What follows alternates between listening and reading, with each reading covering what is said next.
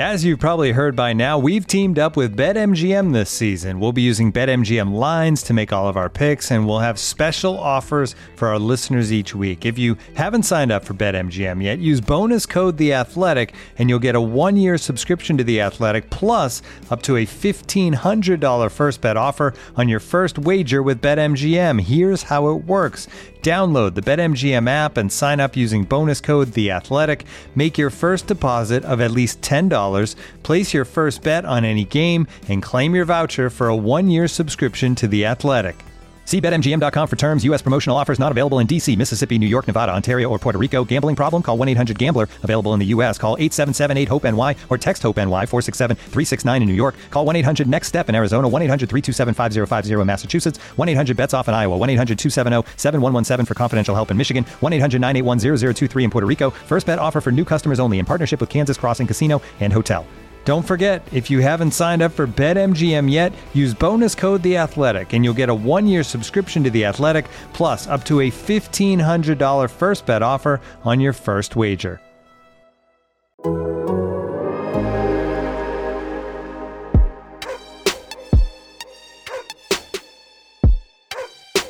This is the Civilized Barking Podcast with Zach Jackson.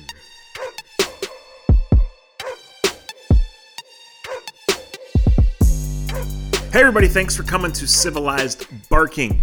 I'm Zach Jackson. We are counting you down to Sunday, 1 p.m. Browns back in action, hosting the Philadelphia Eagles, the first place Philadelphia Eagles, who are really struggling, but sitting atop the worst division in football, the worst division in anyone's memory, really. The Browns are healthy. The Browns are coming off a win. We hope they get to play. This week started with the Browns placing fullback Andy Janovich on the COVID list, presumably due to a positive test. If you do the math on that, we don't get into the details unless a player himself confirms it. That's our policy here. But 3 more players on Wednesday. Jack Conklin, kicker Cody Parkey, long snapper Charlie Hewlett. It is believed that they go on the reserve list due to close contacts. That being the case, as long as they test negative over a period of 4 to 5 days, those guys should be able to play on Sunday. But all we know now is Kevin Stefanski declining to discuss specifics. Tuesday is the players' day off for the Browns. Wednesday afternoon, they're back on the practice field. That's going on right now as we record this. But Jack Conklin, Cody Parkey, and Charlie Hewlett are not there. So I go back to the very first week of training camp, watching Steven Carlson, the fourth tight end on this team, take snaps as a long snapper after practice, just in case basis. They've kept 2 kickers around, one on the practice squad all year long, just in case. So it's the strangest year ever. We don't know what an hour from now will bring, or what 3 days from now, when the Browns are supposed to play the Eagles, will bring. You hope to have your guys. Obviously, Jack Conklin has been very valuable. He's part of an offensive line that just got whole again last week, that's vital to this team's success, that's playing very well. The Browns have invested a bunch of money and resources into that O-line, and that O-line is playing well. They need Jack Conklin. And again, the guy who replaced Conklin in the one game he was injured, Chris Hubbard, he's also on the COVID list. So first I want to say, the Browns had no cases in their building for a long, long time, from the start of training camp until the bye week. And that is kudos to the NFL's protocols, but to everything the Browns did to space out the locker room, to make sure everything was sanitized, to limit exposures to guys coming and going, keeping it to the NFL's tier 1, 125 people, and doing all that. But the fact is, the numbers are outrageous. In the city of Cleveland, there were so many the other day that the city did not even announce a real number. We're, at cold and flu season. We are at week 11 of the NFL calendar. And it's there. It's here. It's there. And, we'll just see. So, these are contingency plans. Again, I think the Browns plan to have these guys, but Kendall Lamb would be the right tackle. Either Steven Carlson or Mack Wilson, according to Kevin Stefanski, would be the long snapper. And Matt McCrane, who was kicking in the XFL, has kicked in the NFL. He's your practice squad kicker. You would be able to activate him. Otherwise, the Browns are healthy. Myles Garrett, not with his teammates at practice because he has an illness that no one believes is related to COVID, but that brings in its own set of protocols. And, of course, the caution you have to exercise during this time where you just say stay away. Myles Garrett doesn't need to practice right now anyway. He's pretty locked in. The Browns have won 6 games. He's made a game-changing play in all 6 of them. I don't know that he will be or can be Defensive Player of the Year. That doesn't matter. The Browns need him to keep wrecking things. He's 5 sacks away from the franchise single-season record. That seems obvious. But just going back to that goal line stand the other day, they didn't fool him. They tried to block him. They couldn't do it. He closes. He has taken his game to that next level, and it's pretty scary. He's a talented dude who is refocused and who's hit that next level. And he's just a lot of fun to watch. And talk about smart decisions made by this organization, getting him wrapped up before this year, before Joey Bosa get a tiny bit of discount there. But just committing to Myles Garrett, saying, hey, we know what last year happened, but we trust in you that you're ready to move on and be better than ever. And he has. And can he be better than this? I don't know, but this is pretty darn good. It's pretty special to watch each week. I really like and I have questions about the defense, and so should you all, because it's still is really bad in the back 7 in most of the areas. But one of the things I really like is Myles Garrett playing both sides, giving that defense different looks, or that offense, that offense, that quarterback, that play caller, that center, both tackles. Every time they break that huddle, they're looking for 95. So moving him around, making different guys block him, different groups double team him, making him account for him in different ways is just something that helps the Browns. And so, the defensive numbers are good. Because they've played the last couple in the wind. The scheduling gods continue to smile on the Browns. You don't apologize for that. You're grateful for that. The Texans are not very good, and they're not built to run the ball between the tackles. They're not good to tackle running backs. I thought the Browns were in command of that game for most of it, but it still got a little hairy. It's always going to be hairy against Deshaun Watson. You always worry in the fourth quarter, when the weather has taken out the passing game and the kicking game. But they did it. And this Browns offense with Nick Chubb and with Wyatt Teller is a different offense. Speaking of different levels it can hit. Kareem Hunt, fresh, hungry, ran with purpose as he always does, looked good. And, we're going to get to some questions here, some Asking Jackson questions that I have asked from the Twitter audience. But just perusing a couple in the comments this morning. Can they both go to 1,000 yards? Well, sure. I mean, they can. The run's going to drive everything. And the forecast is better for this week, and then they go to Jacksonville. So those are positives, too, because you want to be able to play, even if you have to get yourself back in a 37-34 type of game.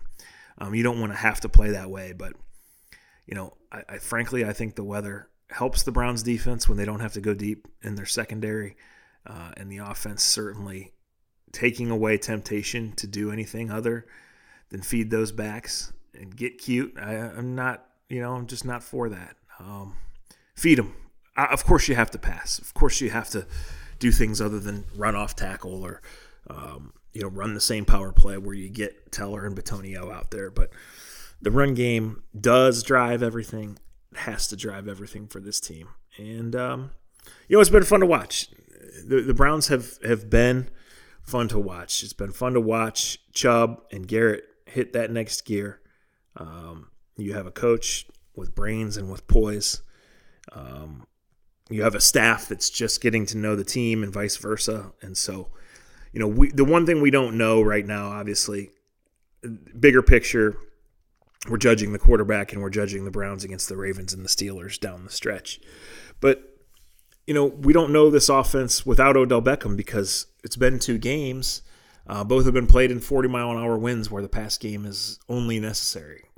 Times you heard Kevin Stefanski say the pass game just wasn't going to happen. So, you've invested in that O-line and in those running backs, and you're going to invest in Nick Chubb to answer the question. I just think you have to. I just think he's too good. He's everything you want on and off the field, and he's a treat to watch run the football every Sunday. So, again, the uncertainty of just the COVID times lingers over everything. The Browns are one of 9 NFL teams at 6-3, or one of 6 teams in the AFC at 6-3. The way it shakes out right now, they're on the outside looking in of the playoffs. But with 7 games left, you don't worry about tiebreakers, and really you can't worry about scoreboard watching and all that. You handle your business. The Eagles have some players. The Eagles were a Super Bowl team 3 seasons ago. This is not the same team. They're reeling. You have to win this game. Just like you had to beat Houston, and you did. Come off the bye week, expect a sharp, focused, strong effort. You got it. Again, not perfect. Let your playmakers stand out. They stepped up when they needed to. The Browns won the game. They got 2 more winnable games in front of them, which would take us to December, and the Browns being in a playoff race in December really for the first time in a long, long time, because 6 years ago in 2014, the Browns were 6-3 at this point. But then they split the next 2, and they lost their last 5 games to limp to 7-9, and we know that it really went off the rails from there. But what I'm saying is in December, they were never really in it. They were a really bad football team. By the time December rolled around, you had the Johnny controversy and all that. We won't revisit that here. But this team, I think, is going to have winnable games and, still landmarks, still evaluation games. They play Tennessee. They play the Ravens at home on Monday night. What more can you ask for than that? The Ravens are struggling to find themselves right now offensively. They got some key defensive guys out, and the way to attack them right now and for the rest of the season might be to run it right at them 45 times. So we will see, how that all goes. Let's get to a few Asking Jackson questions here from Danny. Asking Jackson, with Carl Joseph lack of snaps and Ronnie Harrison playing well at strong safety, anyway they work in Joseph playing in the box, something similar when they play mobile QBs. Oh, I wouldn't close the book, Danny, on anything in this secondary. Last week we saw them rotate Redwine in with Sendejo, which was frankly overdue. Carl Joseph didn't play any defensive snaps last week, but those are not secondary games. Those are front 7 games and non-passing games for the most part. So I wouldn't rule out this going anyway, and I certainly wouldn't rule out Carl Joseph, who, when he's been able to stay healthy over the course of his career, has been a productive player. I can't rule out anyone helping you or needing to help you along the way. I mean, the big thing about the wind is you haven't had to go deeper in your secondary because you just can't. The Browns they barely have 3 corners. So if you don't have to go any deeper than the 3rd, then you're winning there. Question from Jeffrey, virtual question on COVID protocols. Do you have any detail on how practices are run via video? How much team time, side of the ball group, and position work are players required to have video on? They're not practicing via video. On those days when it's closed, they're just having meetings. I'm 100% confident of that. Basically, under the intensive protocols that the Browns have been under the last few weeks, it basically means that the morning meetings and the post-practice meetings take place. I don't know whether it's Teams or Zoom. I know the Browns were using Microsoft Teams a lot back in the spring. I don't know what it is now, but it's the standard stuff where the position group or the position coach and or the coordinator, and in some cases the head coach, are in there. You're going over corrections. You're watching film. You're probably not installing much, at least not a whole bunch at this time of the year, but you're really detailing, hey, these are the 6 plays that we like for this week. This is the look we expect, and we go over it. So it's strange you're not there. But it's a meeting where the coach is instructing, the coach is highlighting and circling things, and the players are asking questions and making notes. Whether they're doing that digitally or writing in notebooks, I don't know. It's certainly strange for guys to wake up, log online, middle of the day, go to the facility, get a lift in, go to practice, immediately have to leave the facility. That all is different, but it's a regular work day. And what's regular, what's normal, I don't know. We've asked Kevin Stefanski that a dozen times over. This is just the world we live in, and the Browns are trying to make it as normal as possible. So again, we assume and we hope there's a game on Sunday. We hope they can stay healthy, stay safe, get everybody to the game. Do they have to call up fullback Johnny Stanton from the practice squad? We'll see. Do they have to go deeper at offensive tackle and go to their emergency kicker? We'll see. I think the anticipation right now is no, but again, we really don't know on all of that stuff.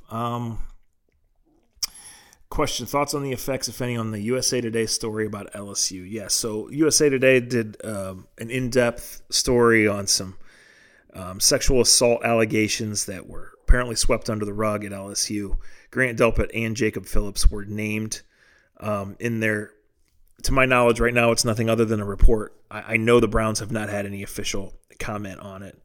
So we will see how that goes, but it's definitely out there as of Monday. And I don't know anything more on that question. What's the latest on Greedy Williams? There is no update on Greedy Williams. He has a nerve issue in his shoulder.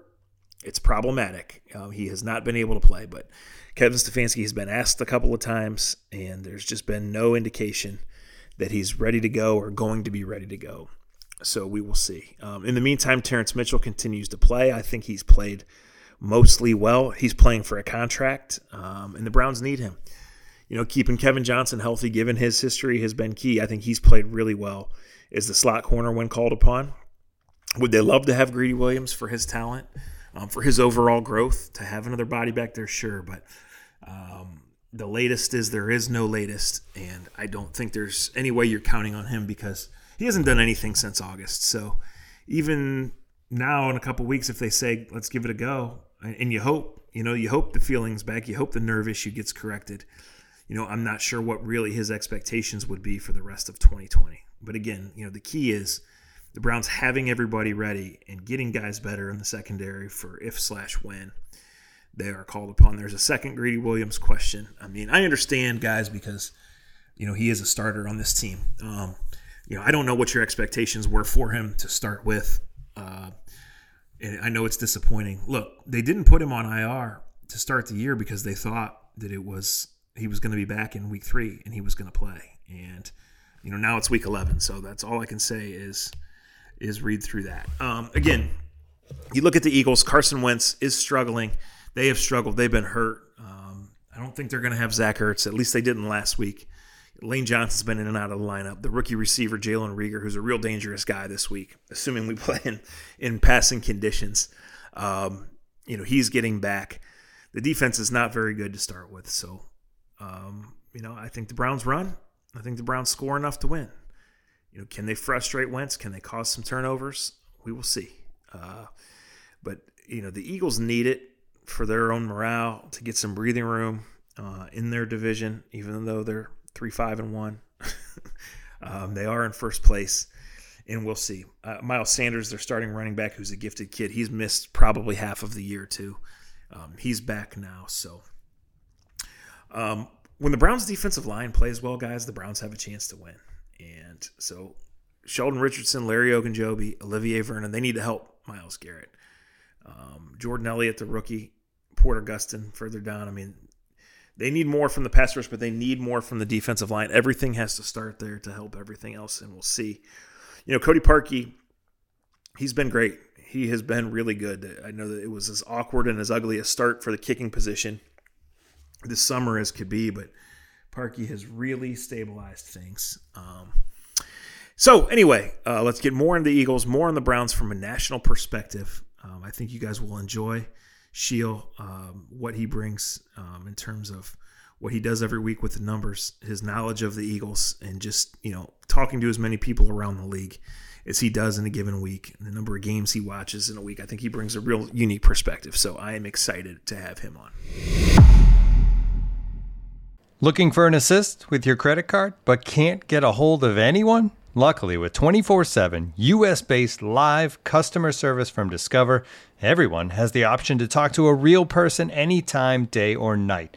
Yep, you heard that right. You can talk to a real human in customer service at any time. Sounds like a real game changer if you ask us. Make the right call and get the service you deserve with Discover. Limitations apply. See terms at discover.com/creditcard. You ready? Showtime. On May 3rd, summer starts with The Fall Guy. Let's do it later. Let's drink a spicy margarita. Make some bad decisions. Yes! Audiences are falling in love with the most entertaining film of the year. Fall Guy. Fall Guy? Fall guy. That's what the poster said. See Ryan Gosling and Emily Blunt in the movie critics say exists to make you happy. Trying to make it out? Nope. Because I don't either. It's not what I'm into right now. What are you into? Talking. Yeah. The Fall Guy. Only in theaters May 3rd. Rated PG-13. All right, as promised, we go east and bring in my colleague, Sheil Kapadia. He is based in Philadelphia. He is a national NFL writer. He knows a lot about the Eagles, a lot about the league. And Sheil, we got a lot to talk about. The Browns are relevant. The Browns are interesting. The Browns are still incomplete, right? I know you do the power rankings every week, and I saw it this morning. I think you published them on Tuesday. I haven't read them yet, so I'm not going to guess. I'm just going to open with this. I think you could make a case that the Browns are in the high teens. I think you could make a case that the Browns are in the 20s because we just don't know. So where are the Browns in your most updated NFL power rankings? Yeah, they came in at 18. And the way I do them is I do like a subjective ranking just based on how good I think the teams are, having watched them every week. And, I like to look at the data and the metrics and the film and like all these different things I try to combine and say, well, how good actually is this team? And so I do a ranking, and then we have Ethan Douglas, who works for The Athletic, and he's like a big analytics head. And so he came up with this statistical model. And so he ranks the teams just based on his model. And so I'm sure I've already lost all of your listeners and confused them. But basically, we take the average of what I see with my eyes, what he sees with his model, and that's how I come up with the power rankings every week. So I had 16, he had him at 19. And so you take the average and you look at it compared to the other teams, and they came in at number 18. Well, I can assure you we haven't lost our listeners, and I'll tell you why. Because back in 2016, when the Browns decided they were going to go analytics and went with Sashi Brown, people said, all right, we're on board. This is going to work. And then it didn't work, and everybody said, screw analytics, screw all that. That was a disaster. And now Andrew Berry and Kevin Stefanski are in charge, and they're saying very much we embrace analytics. However, it's not everything we do. So people are listening. They're on board. And I think, people have learned, and most of our listeners and readers are the diehards, right, that you can follow the DVOA things. You can follow all that stuff. It gives you an idea. It just comes down to what happens on Sundays. And with the Browns, with everything new, right, they've beaten some really bad teams. They've had some really bad showings against good teams. But they've won twice as many as they've lost. And I don't care what numbers you go by. You watch Nick Chubb and Myles Garrett play football, and those guys are great. So I would just say this, Sheil, I am more bullish on the Browns long term than this year, but I think they're finally on to something. Do you agree with that assessment?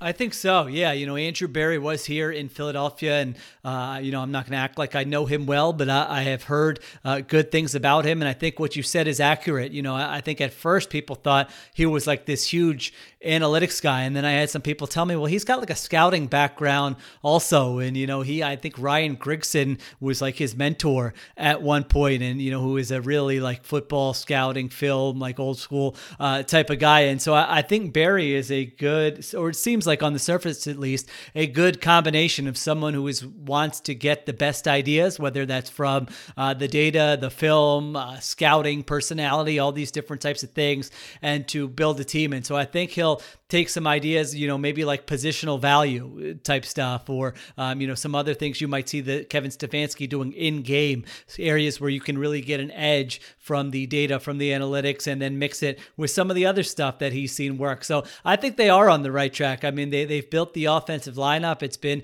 one of the best in the league. And I think what you mentioned there, it really stands out with the Browns in that their best players are playing really well and kind of carrying them right now.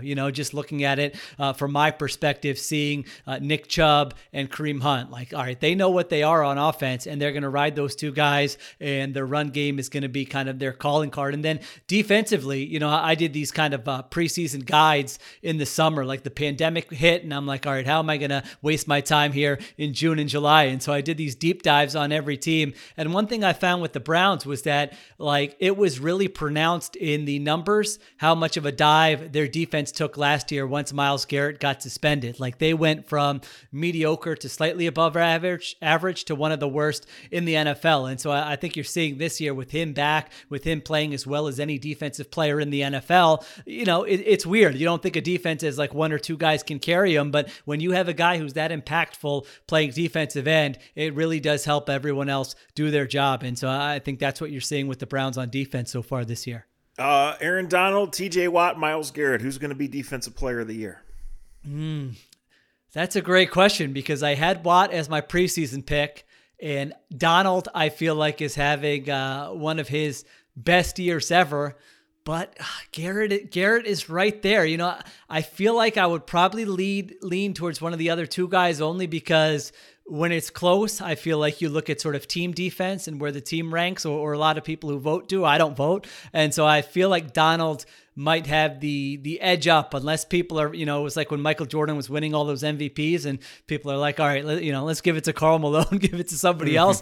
That could happen. There could be some Aaron Donald fatigue. I think I would give Donald a slight edge, but man, if Garrett can kind of, it shouldn't be all about the sack numbers, but obviously people look at that. And so if he can kind of build a lead, which I think is possible in the second half of the season, I think he's got a great shot. Yeah, I feel I'm right with you there. I feel like the Browns would have to get to 11 or 12 wins for him to really have a chance to beat those guys out, just because they're more name brands, right? Yeah, no, I think that's right. And, certainly if people are just looking at defensive rankings, those types of things too, those guys would probably get the edge. But I don't think he's far off. I mean, I think if you're just looking at individual performance, which is so hard to do defensively, I think he's right there. I don't know that anyone's been more disruptive. Anyone's made more kind of game-changing plays than Garrett this year. Yeah, I mean, he leads the sack race right now. And he has, set all sorts of milestones. He's chasing the franchise single season record, which he would have had last year. And he's, one of the fastest ever to 40-some sacks. But the big thing is the Browns have won 6 games, and he has made a game-changing play in all 6 of them. A safety, a strip sack, a goal line stand, something like that. And it's just like that's a level of consistency that was missing, I think, from his game. But it's also, I don't mean that as an insult, because that's just an astounding level of consistency. Every person on the other offense knows you got to block Miles first. They try, and they still can't do it. Yeah, that's a good point in his favor, because you look at the other guys, in Aaron Donald, it's not like they're loaded defensively, but I think they're doing some different things with their scheme. And, Leonard Floyd has played well for them. And certainly the Steelers with TJ Watt, like he's one of many very good front 7 players for them. You look at the Browns and it's like you said, I mean, every team can just look at the Browns on a Tuesday or whenever they're putting together their game plan and say, all right, we've got to block Myles Garrett. They've got some other players who might be able to do some damage, but I don't think he's got kind of the supporting cast to help. Whereas if he had like a stud defensive tackle or another stud defensive end on that defense, he would be getting less attention, and the numbers would probably even more so be going through the roof. Right. You look at the struggles, and the Cowboys have obviously had injuries too, including to their most important player, but the Ravens are struggling to find themselves right now.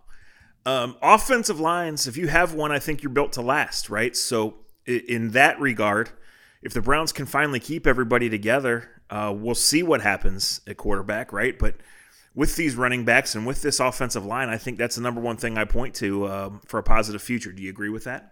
There's no doubt about it. I mean, I think a lot of, if you have a Patrick Mahomes, then it's like, fine. All right. You'll be able to figure it out. But I think a lot of these teams, there might be 20 teams in the league where it's like, how can we put our quarterback in the best position to succeed? And some organizations say offensive line. Some would say pass catchers. You would obviously love to have both. Some might say, let's build on defense and not ask the quarterback to put up too many points. But certainly you can't go wrong building the offensive line the way they have. I mean, I think certainly top 5. It's certainly in the conversation, I think, for the best in the NFL. Just looking at some of kind of the advanced metrics, ESPN has that stat that they do called pass block win rate, where it's just like, how often did the offensive line protect the quarterback for 2.5 seconds? After that, it's like, anything can happen. But 2.5 seconds, that gives the quarterback enough time to at least do something and be free. And I think the Browns are second in the NFL in that category. And so you see what they're doing with the run game. You see that number there with pass protection. And I think they've built that the right way. All right, one more big picture, Sheil, before we get to this week's game and a little deeper into the Eagles. The Browns are sitting on a bunch of cap space. They didn't make a trade deadline move. They're still a young team. I think internally there's a real grasp on, hey, we are so glad we're winning and that shows progress, but we know we're not there, right? I guess what I want to talk to you about is nobody knows exactly what's going to happen with the cap, but it seems like it's going to reduce. Some teams are going to be squeezed. I mean, do you expect the next move for the Browns to be to completely rebuild this defense with with either free agents or guys that get squeezed out for cap reasons at other teams? And might it be a completely different defense a year from now? Well, I think it's going to be interesting to see what formula they follow. I've sort of argued that maybe the best way to build a team right now is to build a great offense and a mediocre defense, and that generally has been good enough to get you into a deep playoff run. And so if you look at it that way, I don't think they want to be looking too far into the future. I feel like you look at 2021, you make some moves in the offseason, Baker Mayfield continues to kind of get comfortable in the system, and maybe he's even better next year. Like next year should be a year where you really expect to make a deep playoff run. So I think you're right. I think they didn't want to get stuck with bad contracts and not having a lot of flexibility. You're seeing some teams in that situation, like the Philadelphia Eagles, who don't have a lot of flexibility going into the offseason. And so I think there will be opportunities for teams like the Browns who can, if some of those players become available, become cap casualties, or teams want to get rid of them, then all of a sudden Andrew Berry can be pretty opportunistic. And, maybe it means adding another great pass rusher. Maybe it means adding a difference maker in the secondary. They've got a couple studs to build around there in Myles Garrett and Denzel Ward, but you certainly can add talent. And I feel like, they're in good position to be able to pounce on those opportunities and be a really good team in 2021. Get ready for the greatest roast of all time, the Roast of Tom Brady, a Netflix live event happening May 5th. Hosted by Kevin Hart, the 7-time world champion gets his cleats held to the fire by famous friends and frenemies on an unforgettable night where everything is fair game. Tune in on May 5th at 5 p.m. Pacific time for the Roast of Tom Brady, live only on Netflix. All right, so I know the Eagles have had injuries, but I also know, because I've seen a couple of their games, that Carson Wentz has just not played well. Is there one thing you point to in his struggles or regression? Can we officially call it regression? Just how do you sum up where he is right now and therefore where the Eagles are? Yeah, I think a lot of Eagles fans look at 2017, and that was Wentz's second year, and he was in the MVP conversation. They're 11-2 with him as a starter. He gets injured, and Nick Foles wins the Super Bowl. And it felt like at that time, all right, this is going to be the guy for the next decade. He's going to be in the conversation for the best five quarterbacks in the NFL. Probably similar to how Browns fans, maybe to a lesser degree, but after Baker Mayfield's rookie year, they probably felt kind of. I completely agree. Right? Yeah, I wrote a long piece on Wentz, and somebody in the comments said, you could have replaced Wentz with Mayfield here, and everything would apply. And a lot of Browns fans in the comments sort of felt the same way. And so that's where they were, and they've been chasing that ever since. In 2018, 2019, he wasn't bad. I would say it was probably around the 12th, 13th best quarterback in the NFL, above average, but not great. But this year there's been a floor with Carson Wentz that I did not think was going to be applicable, after his first 4 seasons in the NFL. I mean, every statistical metric, he's been one of the worst quarterbacks in the league. And I think, you asked for one thing. I think the big thing is probably the turnovers. He leads the NFL in turnovers. And so that was not something you saw specifically with the interceptions in previous years. And so he didn't have any turnovers last week. Maybe he'll take care of the football. Maybe he'll get some better luck. We know that kind of plays a role with the turnovers, but that's been kind of the thing with him that's really been an issue. And then on a deeper level, he's got accuracy issues. I don't think he's comfortable with the offense, which you can point to, coaching issues with that, where he's not processing things quickly. He's holding on to the ball. And so their passing game has just been one of the worst in the entire league. And that's been really, I think, the number one reason for why they only have 3 wins so far. Well, we know Doug Peterson a little bit here from his 20 seasons ago. He was emergency call-up here at the end of his career, and it was very clear it was over, by the way. You would think the honeymoon's over there, right? I mean, is his job on the line here the last 2 months of the season? I think it depends on the floor. I mean, as everyone knows, this is like a historically terrible division. And so there's a scenario where they win 5-6 games and actually win the NFC East. Like, that is actually in play. It's not some weird mathematical formula where 500 things need to happen. Like that could be what happens. And right. So, that potentially, I don't know if it should save you or not, but if you're win the division and are in the playoffs, who knows? Maybe you surprise and win a game like the Seahawks did years back when they won 7 games and then won a playoff game. But if this thing really bottoms out, if they lose to the Browns, their schedule after that gets even tougher. I think their next 4 teams have combined for 26 wins. And so if they really bottom out and it looks like they have no solutions, I don't think it's out of the realm of possibilities that they make a move in the offseason, whether it's coach. Coach would probably be the biggest move they would make because Wentz is under contract. Howie Roseman, their GM, has survived a lot of different regimes and has sort of been the owner's right-hand man. And so if they're going to make a big move after what would be a terrible season, I think coaching would be most likely. But there's also the possibility that they say this was a year that just everything went against us. This guy won a Super Bowl a few years ago. He's been in the playoffs, for 3 straight years prior to this year, and we're going to run it back. So it's really hard to tell, but I think there's a lot at stake here in the final 6-7 weeks. It's early Wednesday afternoon as we record this, and so just about 45 minutes ago, we had the standard Kevin Stefanski Zoom. But right before that started, the Browns put out the news that we talked about earlier with more guys going on COVID list, and it's not believed they test positives. They were just close contacts. And anyway, Sheila, I'm sitting here, I'm getting prepared for that and getting my other computer set so we can, jump on and do this. And, this comes, so I'm doing 3 things at once, and I hear Stefanski say, because I'm typing, the Eagles are a first-place team, and I for the first time all day, I laughed, right? So it's what coaches have to say. But, in that regard, as far as getting things turned around, the way they're reeling, this is a huge, huge game for them. It is. There's no doubt about it. They've got the Seahawks, the Cardinals, the Saints, and the Packers, I think, are their 4 games after the Browns. And so, this is a team that struggled to beat the Cowboys with Ben DiNucci a few weeks ago. It's a team that got shredded by Daniel Jones when the Eagles were coming off their bye and, were the more well-rested team and maybe should have figured some things out. They lost that game by double digits. And so this is not a good team. Now, I will say, there is a ceiling with Carson Wentz that we saw in 2017 and even a level that we saw in 18 and 19 where he's a good quarterback, not a great quarterback. And so if you sort of believe in the back of the baseball card theory that a quarterback is going to kind of come back to his career averages eventually, then you would think he would be able to play better in the final stretch here, and that could at least get them, to win the NFC East, given the quarterback situation with the other teams in the division. But man, I swear I've been quoting that line for 7 weeks now and it hasn't happened. So until it happens, I should probably lock it away and just wait. But that's kind of their one hope. Right. Well, so Odell Beckham Jr. got hurt a month ago, but the Browns have not played any game that's a fair evaluation point since then because they've played 2 and they were both in 30 to 50 mile an hour winds where the passing game and the kicking game, specifically the passing game, were just greatly affected.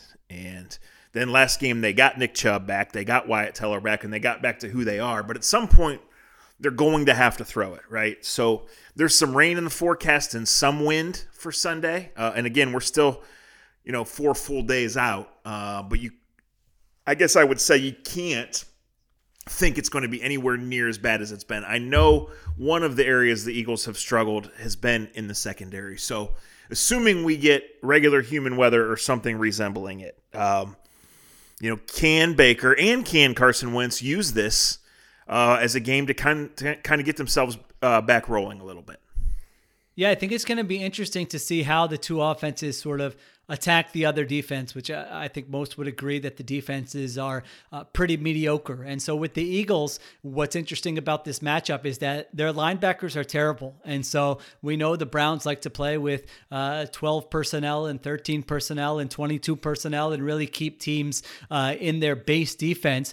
And the Eagles' base defense with 3 linebackers on the field, they've got 2 undrafted free agents and Duke Riley, who was sort of a cast-off from the Atlanta Falcons. And so their there are ways, I'm sure Kevin Stefanski and the Browns coaches are saying this is an area where we can really take advantage of with our running backs in the passing game, with getting those linebackers to bite in play action, which obviously is a staple of the Browns offense, of using our multiple tight ends to get matched up against those linebackers. I think more so than the secondary, the matchup to watch is going to be those tight ends and running backs against the Eagles linebackers. And then, you sort of flip it around, and the Eagles, of course, like every team, have to have a plan for blocking Myles Garrett. But I think when you look at how are they going to attack the Browns defense, it's tough. I mean, the Eagles have not had an identity with their offense all year. So I can't come in here and tell you this is what the Eagles are going to do. This is their identity as easily as I can with the Browns. But the one area that I look at is that I think I was looking at sort of the Browns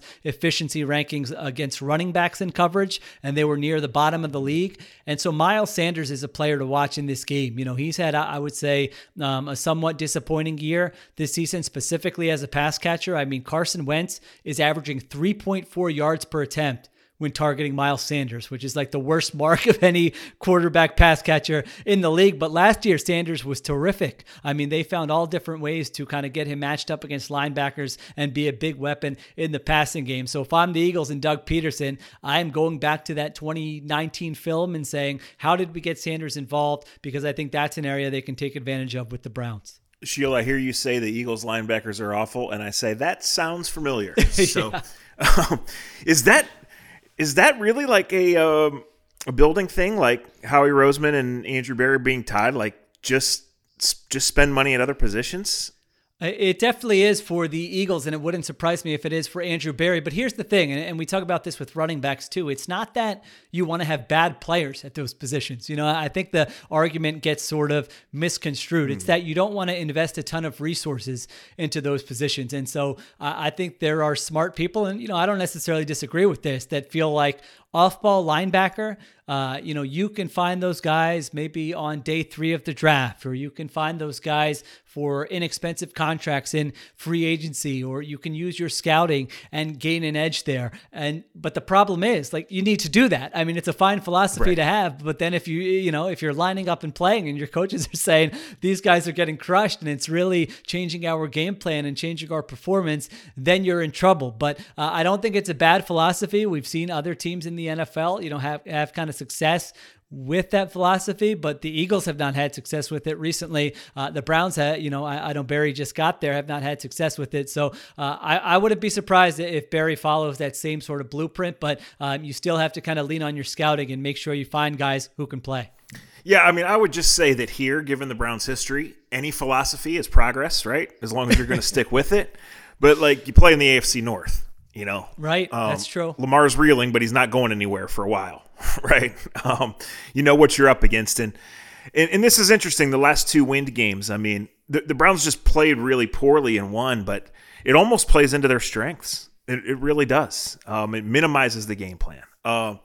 Sheila, I'm going to let you go, but one last thing. I like your back of the baseball card theory because, we know what's up with Baker Mayfield and that the Browns have changed on him, right? That we know the decision's coming and no one thinks he's great, but everybody wants to be fair. And there was that outstanding rookie season, that 2-month stretch. And then there was last year, right? And then this year they've won. He's been okay. He's certainly outside of the Bengals has not been tremendous. If I guess I want to ask you 2 things. What's your read on it and what's kind of the league read on it? Like, if the answer 2-3 months from now is that he's okay, do the Browns pick up that option, or do they at least explore other options?